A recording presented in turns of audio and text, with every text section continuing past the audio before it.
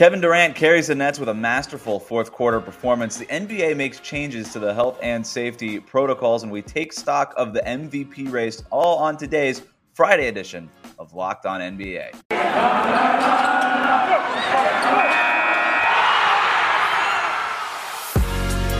You are Locked On NBA, your daily NBA podcast. Part of the Locked On Podcast Network, your team every day.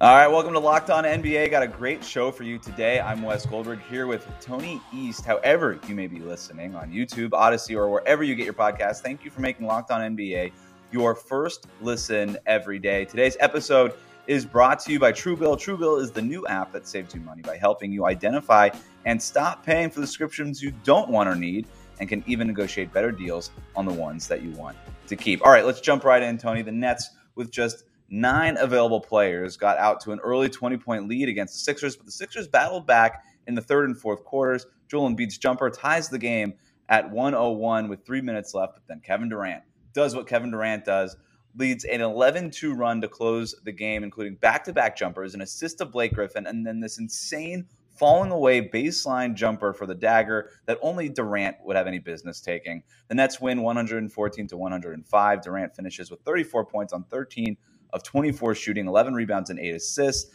out-dueling Joel Embiid, who finished with 32 points and 9 rebounds. The Nets did it without James Harden, still in protocols, and of course without Kyrie Irving. They were also missing other key players like Bruce Brown. So just upping KD's performance tonight, but the Nets now have won 4 straight, and 99.9% of that credit has to go to KD. What else can you say about Durant at this point? Yeah, leads the league in 20-plus point games, which isn't a surprising stat at all, but every game he has to carry this team in some way because, like you mentioned, they have so many guys in COVID protocols. Langston Galloway, they just signed yesterday, was playing for them for 9 minutes today. They signed 2 other guys right after the game, and yet, no matter who's playing, Kevin Durant can lead this Nets teams to victory, even against other good teams with MVP candidates in Joel Embiid. He's been absolutely unbelievable, scoring the ball this season. Durability's been really good, and 8 assists too. Like, he's the connective tissue for the Nets and the best scorer in the NBA, still has been for a while. He's just unbelievable, and this was another game where he shows that he's still one of, if not the best scorers in the league right now. I saw the NBA network broadcast afterwards asking the question, is Brooklyn asking Kevin Durant to carry too much of the load right now? And I think the answer is pretty obvious. They don't really have another option. James Harden's not there. Kyrie Irving's doing Kyrie Irving things. It's all about Kevin Durant right now. And by the way, Kevin Durant went to Brooklyn for this. I know he went to Brooklyn with Kyrie Irving. Eventually, and it didn't take long after that for them to acquire James Harden. But Durant wanted his team, his stage, his moment. And he's got that now, right? There is an ownership about that he has on that organization, a sense of ownership that he has that he just didn't have in Golden State. And now you're sort of seeing this opportunity for him. I mean, yeah, there's a lot on his shoulders right now, but isn't that what you ask of the best player in the league? And if Kevin Durant wants the title of best player in the league, I'm not saying he doesn't want it. This is more of a criticism of, a media question than it is Kevin Durant, because he's obviously owning it right now. But this is how you become the guy who is considered the best player in the league, which is something that has sort of eluded Kevin Durant, I think, from the national media landscape. Yeah, I understand why the question is coming about, because even earlier this week when they played Toronto, he played 48 minutes and 11 seconds in that game, right? They had to play a team. They needed 8 guys to play, and he played almost the entire game, sans a small portion in the overtime period, before the overtime period, whatever. He's playing so much because he has to, and right, that's kind of where the onus of the question is from is Kevin Durant a guy who missed the entire seasons early in his career with foot injuries, a guy that you want to be leaning on that much? That's where the Nets would say, no, we don't want to do this. But like you said, they literally have to. Like, they have so many guys out. Harden is not the guy he was last year after recovering from his injury, and he's gotten better. But they don't have Irving, right? And even the guys they've added, Aldridge, Blake Griffin, they're good players, but they're not necessarily ball handlers who can take the load off of Durant anyway. So even when they do have a healthy team, he still has to do a lot. So I think that question is kind of loaded because the Nets don't have other options. It basically has to be Kevin Durant leading that team, or they have no other way of being the team that they want to be. A little bit of officiating drama at the end of this game with 3 seconds left and the game is over. Sixers down by 9. Doc Rivers calls maybe the most annoying timeout in NBA history to make a point. He walks out to the center of the court holding up a big 0 to the three referees on the court, referring to the number of fouls that on Brooklyn in that fourth quarter. Do you think Doc had a point in doing all of this? He thought Embiid got fouled on all three, I believe, of his final three touches in this game, and those were the key possessions where this game got away. And Embiid still took 11 free throws, but yeah, he's right. No fouls called on the Nets in the entire fourth quarter of this basketball game. It's pretty crazy to think that way. He might have a case, Embiid the thing about Embiid is he's just so strong that sometimes fouls that would be obvious on other players, he just tries to play right through them or tries to get a bucket. So he might have a case for a few of them, but if you want to sell the contact and not get the bucket, that's your prerogative, but that's not going to help your team necessarily. So does he have a case? Maybe 0 fouls in a whole quarter is certainly something for a 76ers team and a Joel Embiid player that is so good at getting to the line and so talented in that way. But I think his frustration is magnified when they, like you said, less than 2 minutes to go, were tied up and let the game completely get away from that point on. Joel Embiid was complaining a lot. He went about I'm stunned by 6 feet away from the 5 or 6 feet away from the basket. Posted up Blake Griffin, turned around, hit a shot right over him, and then was asking the refs like, "Where's the foul? Where's the foul? He hit my elbow." I saw the play, man. Blake Griffin was vertical, man. He didn't move. He didn't intrude in your space. He barely grazed your elbow. That's not a foul in today's game. I don't know, man. Enough with the call. Like, you lost by 9 points. Kevin Durant did Kevin Durant things. I don't know, man. I don't get it. That was an annoying timeout. No place for that. Let's go to the Blow It Up Bowl in Indianapolis, where the Pacers beat the Pistons 122-113. They get 31 points from Karis LeVert, who, hey, welcome to the NBA. Just decided to join this NBA season. Detroit got out to an early 10-point lead, but the Pacers steadily got back in it, pulled away, leading by as many as 15 in the fourth quarter. Indiana has now won 4 of their last 6, Tony. How have the Pacers responded to these reports that we all know about, that the front office is open to trading some of its top players? Yeah, I've been around this team all season, so I can respond to that pretty well. Don't check who played for the Bucks, but if you look at that 4 of their last 6, their 2 losses are the Warriors and Bucks, right? So you could even say, what a nice stretch for a team that has every off-court distraction reason to fold at this time. They've actually been playing some of their best basketball of the season, including LeVert, who's been the subject of a lot of these talks. But they've all responded, I think, about as well as a team can. And I think that the word rebuild has kind of changed the calculus of the Pacers incorrectly, because it's more likely to be, like we know from the history of Indiana, and their goals are retooling. So a lot of guys can be a little more confident that maybe the team will be good later in the year. Maybe they'll be a part of a good team. And they don't know who's going to be involved. They don't know if they're even going to get dealt at this point. It's only been 30 games. It's not even Christmas yet. It's really hard to rationalize that when you've played 31 games already, but it's not even Christmas yet. So no one really knows where this is going, but the team is responding well, at least in media quotes and on the court. Like you said, they've won 4 of 6 and are looking like they're playing the best they have all season. And it's weird that they have to celebrate a win over the Pistons, but when you're 13-18, you'll take a win over everybody. And they started awful in this game, but completely rolled for the last about 42 minutes of this game. So Pacers in this game looked like the team that everybody expected them to be before the season, that no one thought would be in trade rumors, but here they are.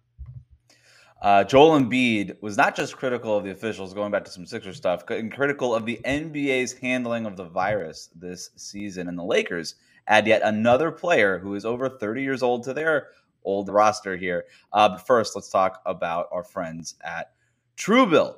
Do you know why free trials renew without your consent? It's a business scam out to get you. Don't let greedy corporations pocket your money. Download Truebill to take control of your subscriptions. Truebill is the new app that helps you identify and stop paying for subscriptions you don't need, want, or simply forgot about. On average, people save up to $720 a year with Truebill because companies make subscriptions hard to cancel.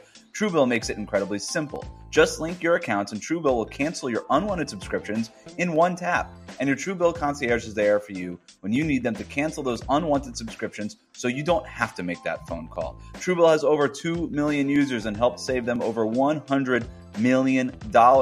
Don't fall for subscription scams. Start canceling today at Truebill.com/LockedOnNBA. Go right now, Truebill.com/LockedOnNBA. It could save you thousands of dollars a year. That's Truebill.com/LockedOnNBA. Thank you for making Locked On NBA your first listen every day. We are free and available on all platforms, so please do subscribe and make your second listen. You can make it my podcast, Locked On Heat, Tony's podcast, Locked On Pacers, or any of the podcasts to get more on some of the recaps that we're covering here today. Let's go straight into Knicks Rockets. The Knicks have been busy trying to recapture that magic of last season's playoff run, and part of that is getting Julius Randle going offensively. Tonight, Randle scored 31 points on Tuesday's loss, he scored 31 points in that loss to the Warriors, and the Knicks wanted to build on that tonight against the Rockets. Randle was solid. He scored 21 points on 6 for 18 shooting, but it was Evan Fournier heating up with 23 points and Emmanuel quickly scoring 15 of his 24 in the fourth that helped New York pull away with a 116-103 win over the Rockets. And the Suns dismantled the Wizards 118-98 in a complete effort that included 8 players scoring in double digits. Most importantly, they got some rest for Chris Paul, DeAndre Ayton, and Mikal Bridges, who all watched most of that fourth quarter because it was a blowout. Phoenix is again tied with Golden State for the best record in the league, Tony. Yeah, Phoenix looks awesome. Good to get Chris Paul some rest, although when he is playing, he's looked unreal this season. Still the only guy in the league averaging over 10 assists per game, which in the league, it's weird that there's only one guy doing that, but he's been wonderful keeping the Suns team glued together. On the Wizards side, a lot of slippage for this team in the last month or so. I mean, I think 5 wins in the last calendar month, and they're getting, Spencer Dinwiddie didn't play. It was a back-to-back. They played Sacramento last night, but they are getting no production from the point guard position. I actually mentioned this on Locked On NBA literally yesterday because it's something that continues to befall this team. Aaron Holiday can score a little bit, only 1 assist from their starting point guard. Howell Neto off the bench, only 3 assists for him, and those 2 guys combined shoot 10 for 21. That's not terrible, but you need a little bit more in terms of running your offense in general from that position, especially when Beal doesn't have, and Beal did play pretty well in this game, but if Beal doesn't have it perfect, you're relying a lot on a dead position. Like in the end of the fourth quarter, even the middle of the fourth quarter, Montrezl Harrell brought it up more than one time.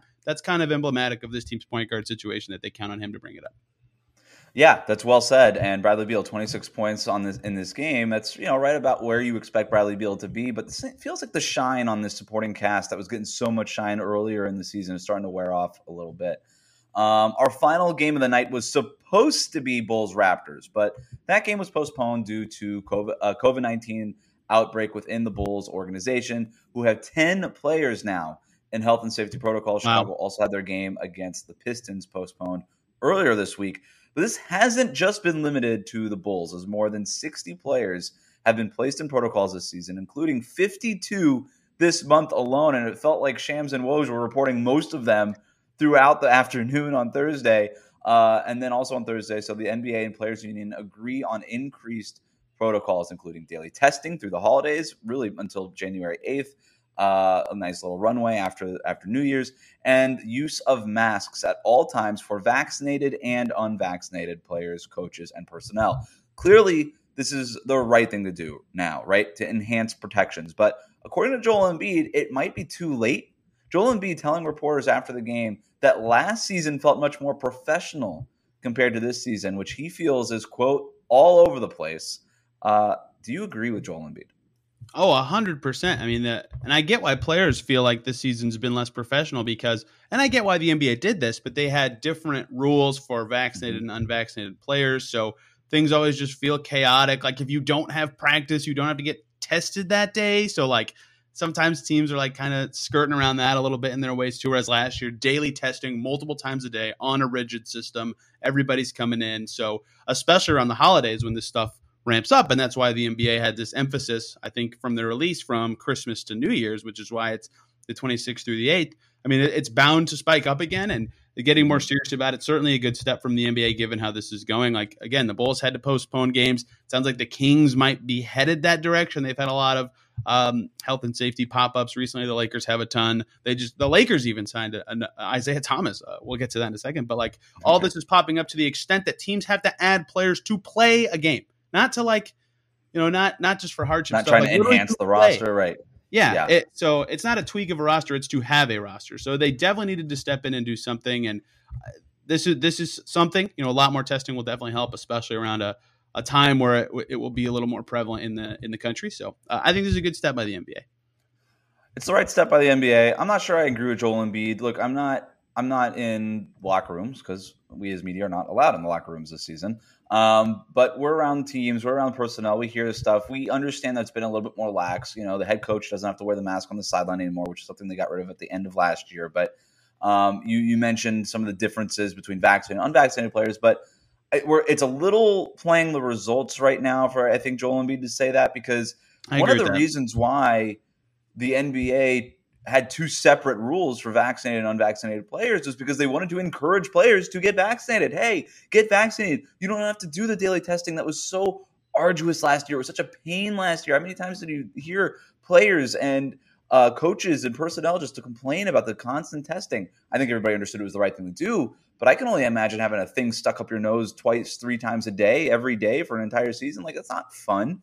Right. So it's a little playing the results here. And I do feel like right now, the reason why, like, at least according to those reports, right, one of the reasons why we're seeing so many people entered in health and safety protocols is because the NBA is saying, hey, it's a holiday season. Let's be a little bit more careful with Omicron variant surging across the country right now. Let's just be a little bit more careful. Even if, a false positive, whatever, you're going on health and safety protocols. We're not taking any chances.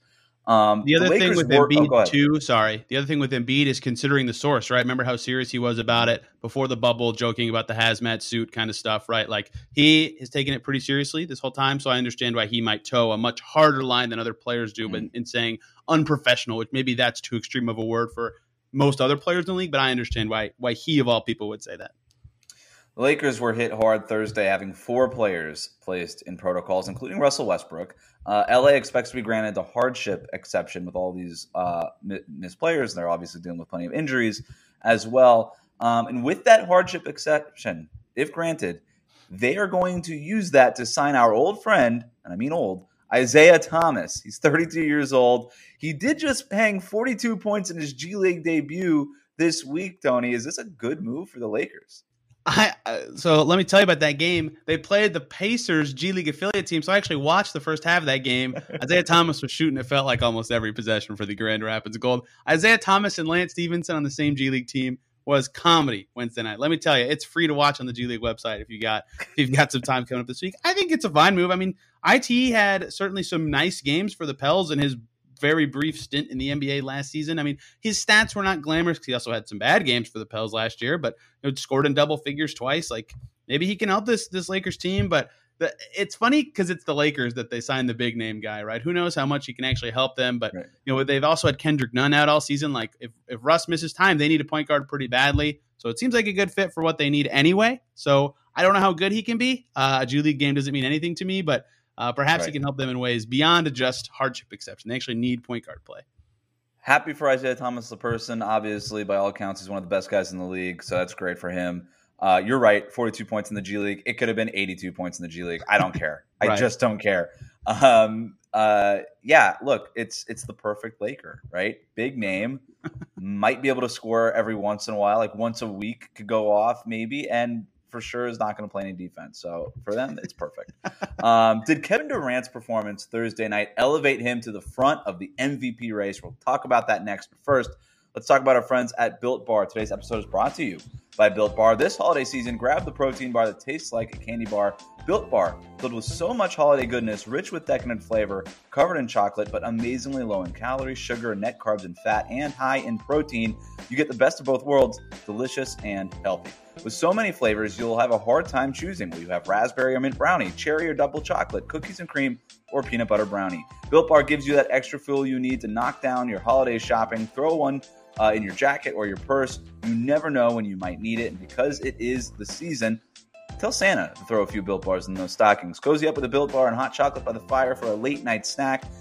Do you like some of those marshmallowy treats around the holidays? You need to get your hands on the new Built Bar Puffs. They're light, fluffy, marshmallowy through and through. Get them now before they run out. Go to Built.com, use the promo code LOCK15, and you're going to get 15% off on your order. That's promo code LOCK15 for 15% off at Built.com. Today's episode is also brought to you by Bet Online. Bet Online has you covered for all the season's props, odds, and lines more than ever before as football season continues the march to the playoffs. Bet Online remains your number one spot for all of your sports action this season. Head to the new updated desktop or mobile website to sign up today and receive your 50% welcome bonus on your first deposit. Just use the promo code LOCKEDON. From basketball, football, NHL, boxing, and UFC right to your favorite Vegas casino games, don't wait to take advantage of all of these amazing offers available for this season. BetOnline is the fastest and easiest way to bet on all of your favorite sports. It's BetOnline, where the game starts. All right, every Friday here on Locked On NBA, we count down to the weekend, and today we have our top 5 MVP candidates. We'll get to the leader in a moment, but Tony, I think you'll be surprised by the guy I have in 5th. Are you ready? I am always ready for your opinions, Wes Goldberg. I think you're going to be surprised. I've got Rudy Gobert at number 5 here, and I'm not trying to make nice with our boss, David Locke, here. I really, truly believe Gobert should be 5th in the MVP race. Here's why. He leads the NBA in rebounding, which is an okay stat. He's 4th in blocks, which is fine. All stuff that we are accustomed to having with Rudy Gobert. Offensively, he's shooting an insane 74% overall. His at-the-rim numbers are just bananas, and he's averaging 15.3 points per game. Now, we've always known that Rudy Gobert was the center of Utah's top-rated defense year in and year out, consistent defensive player of the year candidate or winner. Now he's really kind of the center of the offense here. The gravity that he pulls within the rim, the efficiency with which he is finishing at the basket, it just makes everything else possible for Utah. The Jazz are rolling right now. I believe they've won 8 straight, if I'm not mistaken. They have kind of left that that kind of second tier in the Western Conference and have sort of elevated into that upper crust with Golden State and Phoenix. We've got to be talking about somebody on Utah. You look across that roster, Rudy Gobert is deserving as anybody. I've got him 5th. What do you think? I don't hate it at all. I mean, he'd be in my top 7 or 8 for sure. And look, there is a stat that you said in there that I don't think is going to get enough appreciation. He's shooting 74%. Not at the rim. Insane. Everywhere. I mean, most of his shots are at the rim. But yeah. 74 If everyone could do that, they would. Like, that's ridiculous. Right. And Gobert led the league in shooting percentage last year at 67.5. He's 7.5% better than that this year. He's been unreal finishing this season. Career high in scoring number. Well, close to career high in scoring numbers because of that. Leading the league in rebounds per game. Obviously an unbelievable rim protector. I mean, it's the same discussion every year, but this year he's even better than last year when he was in this discussion for a brief moment as well. Like, he totally can switch on the perimeter now. Yeah, I don't believe that's crazy at all. And it's unfortunate because I've always been a big Gobert guy that the Jazz have always flamed out in the playoffs. The reputation is what it is for a reason. If they could just have one really solid playoff run, I think Rudy Gobert would get a lot more respect for how good he is. That's a good point. Gobert's not going to win it, obviously. First of all, centers don't really win it anymore. And he's averaging 15 points per game, which is not a lot. So I understand all of that. You said you would have him like 7th or 8th, so you would obviously have somebody a little bit higher. Who would you have in my fifth guy is Chris Paul. I think I talked about this with you a little bit earlier, just about, first of all, leading the league in assists by a lot. That's an impressive thing. His scoring's down a little bit and general efficiency's down a little bit, but still just an unbelievable leader of team offensively, still an unbelievable defender, even at an incredibly small stature. And the Suns are amazing. Like, I think that's kind of where it all stops for me. And same with Gobert, why he's right there with Paul, because the Jazz are amazing too. Like you said, for part of your argument is someone on the Jazz deserves this, right? They've won 8 in a row. They're in the top of the West. That's kind of how I feel with the Suns too, where they're so good that someone on that team has to be in that discussion. And Chris Paul's been, to me at least, far and away their best player and well-deserving to be in this discussion. Well-deserving because he runs their offense to a degree that no one else in the NBA is doing. Especially with Devin Booker sort of managing that hamstring injury too. He's been out for a while. My number 4 MVP guy, Nikola Jokic. Now, I think Nuggets fans are going to be like, what? Only number 4? He should be number 1, all this stuff. And I get it. It's fine. I've got him at number 4. Look, the Nuggets, not a great record. It's much better when Nikola Jokic is playing. They lost, 6 straight when Jokic was injured or something like 5 straight, something like that. But Zach Lowe put it really well on ESPN earlier on Thursday, where he said basically when Jokic is playing, Denver has like the best net rating in the NBA. They're by far the best team when Jokic is off the floor. Take Jokic off the court for Denver with all their injuries that they're dealing with, of course, and they're the worst team in the NBA. And that's a really good argument for MVP, right? Best team when you're on the floor. If you're not on the floor, they're the worst team. That's a very valuable player. I just can't do it. The Nuggets don't have a great record, and maybe I'm old school. I just can't put them higher than 4. Yeah, and it's going to be the same kind of thing we run into with Gobert, where voter fatigue plus playoff success always ends up being part of this discussion, even though it's a part of a different season. It's the most tired discussion of all time, but it's going to be a factor in this. And look, he's been awesome, but he's also had a few games where he gets ejected or just has a stinker of a performance and doesn't lead the Nuggets in the way you want. And he's obviously amazing and one of the best 5 players in the NBA. And having him 4 does seem like a disservice. And I think Zach's favorite point, I'm kind of a Matt Thorke as well. Like, pick whatever advanced stat you like. I don't care. Sort by that on whatever website you're on. Jokic is going to be number 1. Guaranteed. You don't even have to tell me what the stat is. I know he's going to be number 1. Like, he's been ridiculous. He has been the Nuggets this year. They go as he goes. So it's weird to put him 4 because of all that, but I agree with you that there's just something kind of missing from the resume. And it might just be record, but I can't have him higher than 4th either. Not number 1 in wins. How about that for an advanced stat? That was my attempt at doing the old school. That was my attempt at doing old school like Charles Barkley. All right. Number 3, I've got Giannis. Everybody knows where this is going. But number 3, I've got Giannis. 2nd in points per game, 6th in rebounds per game, shooting 53% overall. Has the Bucks rolling right now. They don't do it without Giannis. The Bucks have also been dealing with a bunch of injuries, including to Giannis. But Giannis is out there without Chris Middleton some nights, without a bunch of players. Brooke Lopez, everything that's happening with him, still hasn't played this year. Giannis is number 3. I mean, you just look at his numbers, man. He's just as dominant as he ever was. Yeah, another thing like Jokic where I'm like, man, I'm really about to have him 3. Like, putting up those numbers and probably the best perimeter defender in basketball or close to it. One of the best perimeter defenders in basketball in the regular season, which is what this award is given for. Like, ridiculous player. I mean, it's hard to talk about Giannis for me at this point because he's just so good and like unbelievable that everything's been said about him. And he kind of adds like a little jumper here, a new little move there that adds to his game. But the Bucks are also a little better this year. So when he does play, he doesn't have to do quite as much. So numbers are down a little bit. Minutes are down a little bit, preventing those per game stats from keeping up with last year. So absurdly good player. I think if the Bucks end up winning the East, he might end up being my vote. Depends how that shakes out. But having him 3rd makes a lot of sense to me. He's just been absolutely unbelievable. Yeah, for the record, I think this is a 4-person race, but we usually just do 5 here on Fridays. So whatever. If we did like 6 or 7 here on Fridays, Bobby Portis would probably be like 6 or 7. I mean, at this point. So, all right, here's where it gets a little funky. I'm breaking my own rules here, Tony. I couldn't come up with a 1 or a 2. Oh, I have a 1A and I have a 1A. They're completely tied. It's not even 1A, 1B. I hate that because the 1B is automatically in 2nd place, so it's kind of a stupid thing to say if you have a 1A and a 1B. No, it's 1A and it's 1A. I've got Steph and Kevin Durant in a dead heat for number 1 in my MVP race right now. Steph is on pace to break his own 3-point record that he set the last time he won MVP with, I think it was 402 threes in the 2015-16 season. I think he's on pace for like 405 or 8 or something like that this year. So he's on pace to break his own record. He's on the team with the best record in the NBA, tied with Phoenix.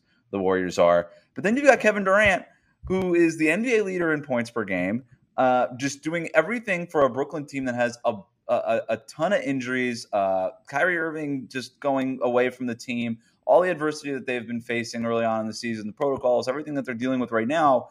And he's putting up performances like the one we talked about in the first segment. I can't convince myself which one I would vote for at this point if I had a vote, and if it were happening right now. I think it's 1A. It's 1A with both of them. They both have a narrative argument too, because Kevin Durant, again, doing this, he's fully healthy. He's in Brooklyn. He was supposed to team up with Kyrie and James Harden, but those guys weren't available for most of the season or a lot of the season. Kevin Durant's doing this all by himself. Brooklyn, number 1 seed in the Eastern Conference right now. And then with Steph, the Warriors are back, and then you have like this big narrative of, hey, he just passes Ray Allen, all-time leader in threes.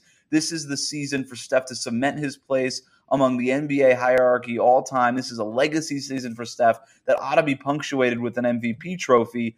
I could go either way with this. You stole my talking points right at the end, because with Durant, a lot of the argument in my head, beyond that he's Kevin Durant, he's amazing, is like, look how good the Nets are with, go back to our first segment, all these guys out. Look at the teammates he has, and they're first in the East. Like, best scorer in the league by a lot, good defender. His resume is amazing. The Nets would be awful without him, right? The Warriors have the best record in basketball. Steph Curry is one of the best scorers in the league, and they don't have Klay, and he's been leading an injured team to the best record in the Western Conference. We talked about Jokic and how we gave him demerit's the wrong word, but the first word that came in my head, we gave him a small demerit because the Nuggets are whatever, barely above 500. The Warriors and Steph deserve a bump because they have the best record in the league for the same reason, right? So it's kind of tough, and it kind of depends on what you value the most, how you're going to separate them if you had to vote today. And we don't have to vote today, thankfully, but if you're the guy who says, okay, it could end up that they're the best player on the best team in each conference, which is going to make it hard. But, the Warriors have the better record, so I'd pick Steph. I'm sympathetic to that argument. If I just went with on-court play and kind of ignored team record and off-court leadership, all that kind of stuff a little bit, I think I'd pick Durant because I think he's been the better player. But I honestly am like you, where I go, you know what? If you want to vote for one guy or the other, I don't really care. But the way I would probably vote for MVP myself, I think I'd pick Steph. Well, I'm glad you can make a decision today. I couldn't. I'm like, I'm going to pick Steph. No, it kind of feels like it's Durant. And then I'm like, I'm going to go with Durant. No, it still feels like what it's usually Steph. happens to me, Wes, is whichever one I watched more recently is the one that I think deserves MVP. I Kevin watched Durant KD tonight. I'm like, Steph Kevin didn't. Durant. Yeah. Yeah, exactly. All right, that's a wrap for us. Remember to subscribe to new episodes of Locked On NBA wherever you listen to the podcast for 30 minutes of the NBA's top stories every day. You can find me over at Locked On Heat. Tony is over at Locked On Pacers. Thank you for making Locked On NBA your first listen every day. Now make your second listen Locked On Bets, your daily one-stop shop for all of your gambling needs. It's free. It's available on all platforms. Have a great weekend, Tony.